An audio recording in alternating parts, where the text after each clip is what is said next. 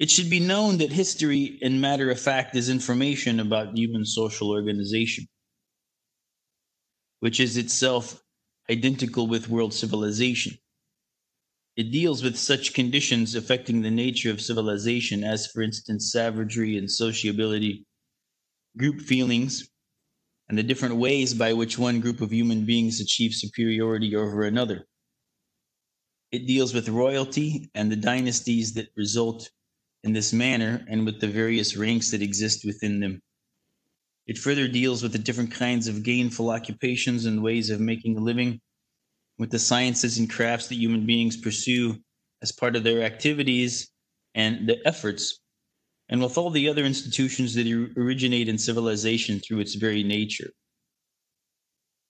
So we already have something quite a bit more comprehensive in his idea of history than we might find in notions of history and narratives of history, even in contemporary times where history is dealt with usually wars and battles and who is the king of this country or the president of that country and so forth.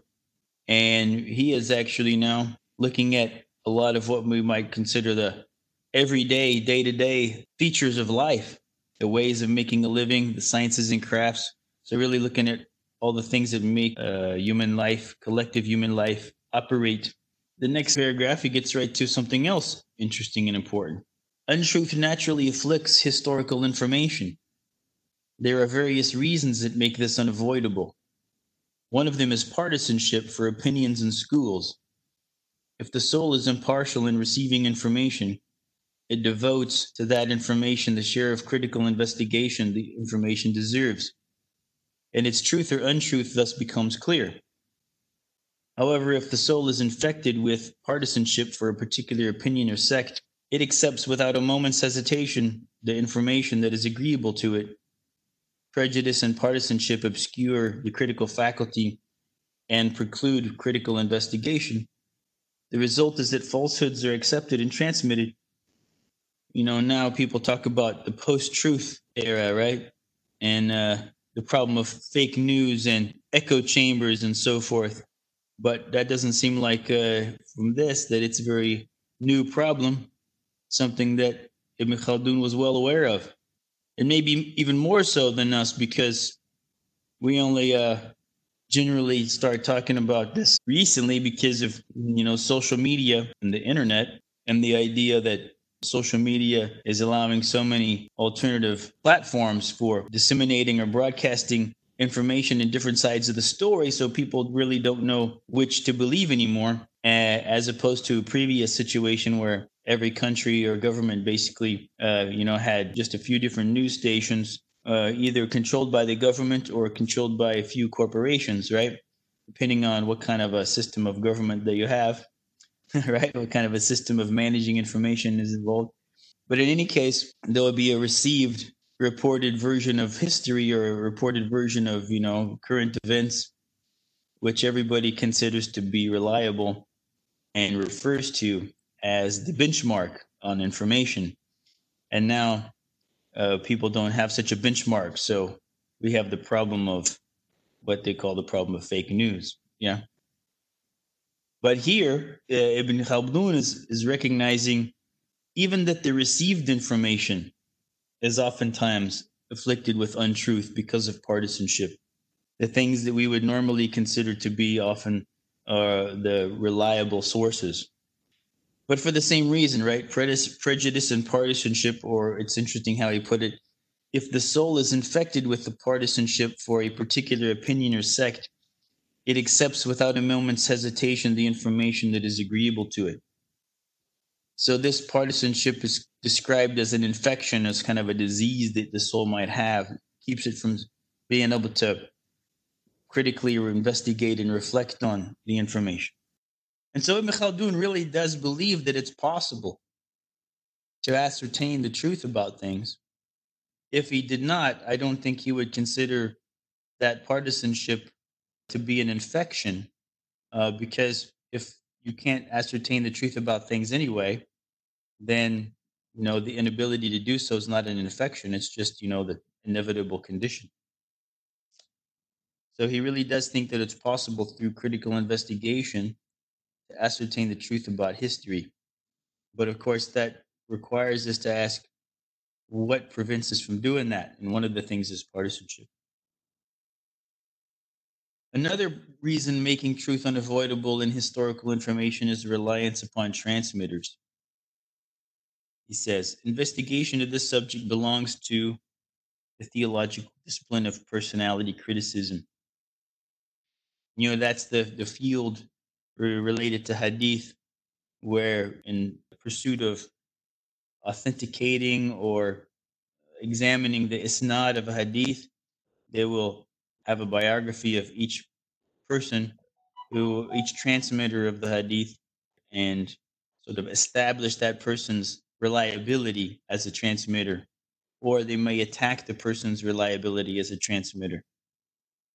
And I think it's not an accident that Ibn Khaldun puts this statement right after the previous one, because as we noted before, a lot of this activity of personality criticism, it's called here, was going on during the sectarian debates between Sunni and Shia.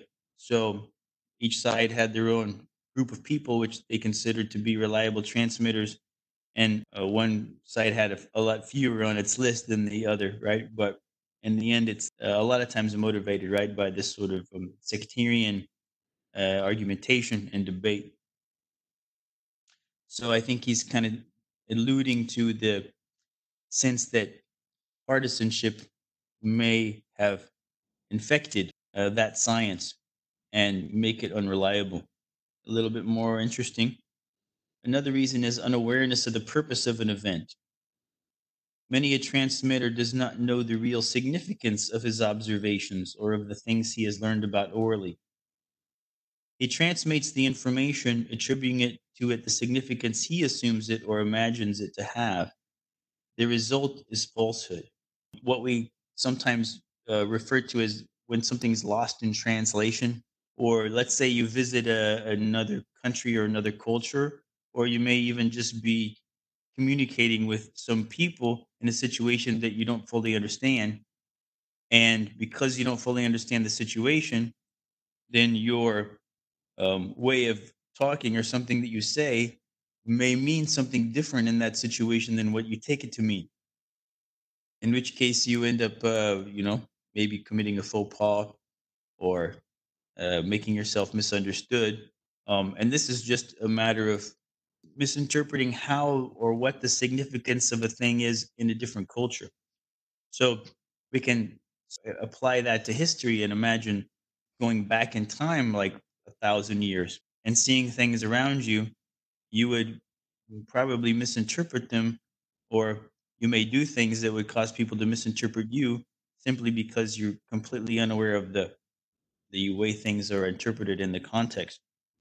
Sometimes I remember people asking us to imagine archaeologists 5,000 years from now digging up our houses and stuff, and they would see that every house has like a TV right in the middle of the living room, and all the chairs are like pointed to the TV and stuff.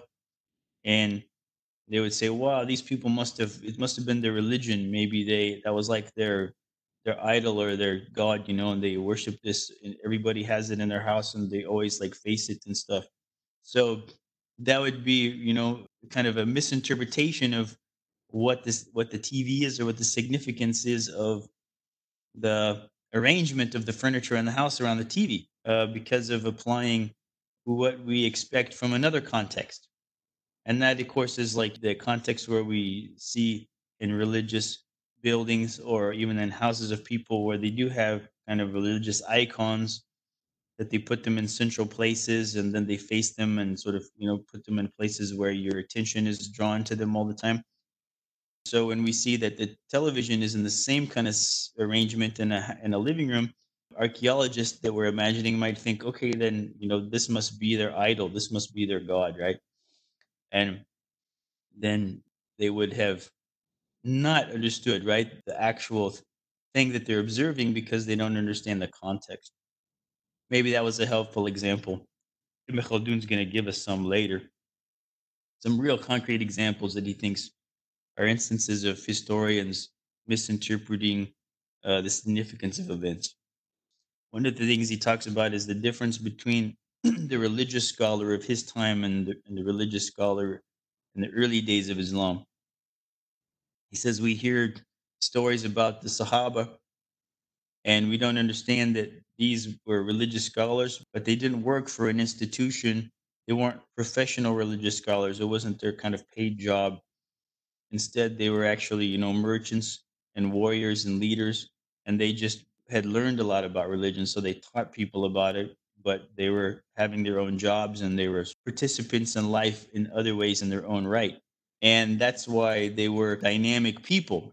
And he says later, when the Muslims founded these big institutional dynasties, governments began to hire special, people whose only job was to learn about religion, and that's all they did.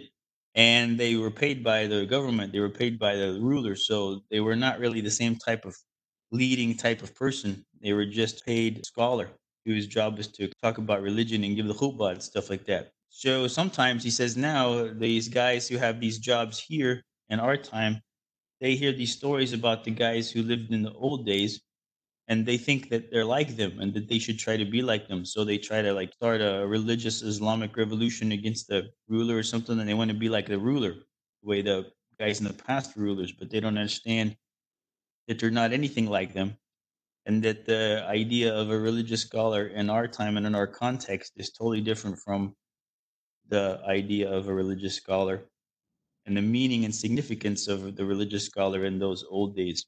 That was an example of this that he gives. Another reason is unfounded assumption as to the truth of a thing. This is frequent. It results mostly from reliance upon transmitters, right?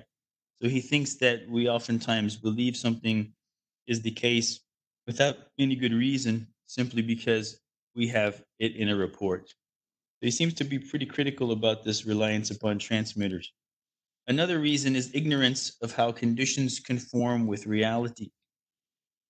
Conditions are affected by ambiguities and artificial distortions.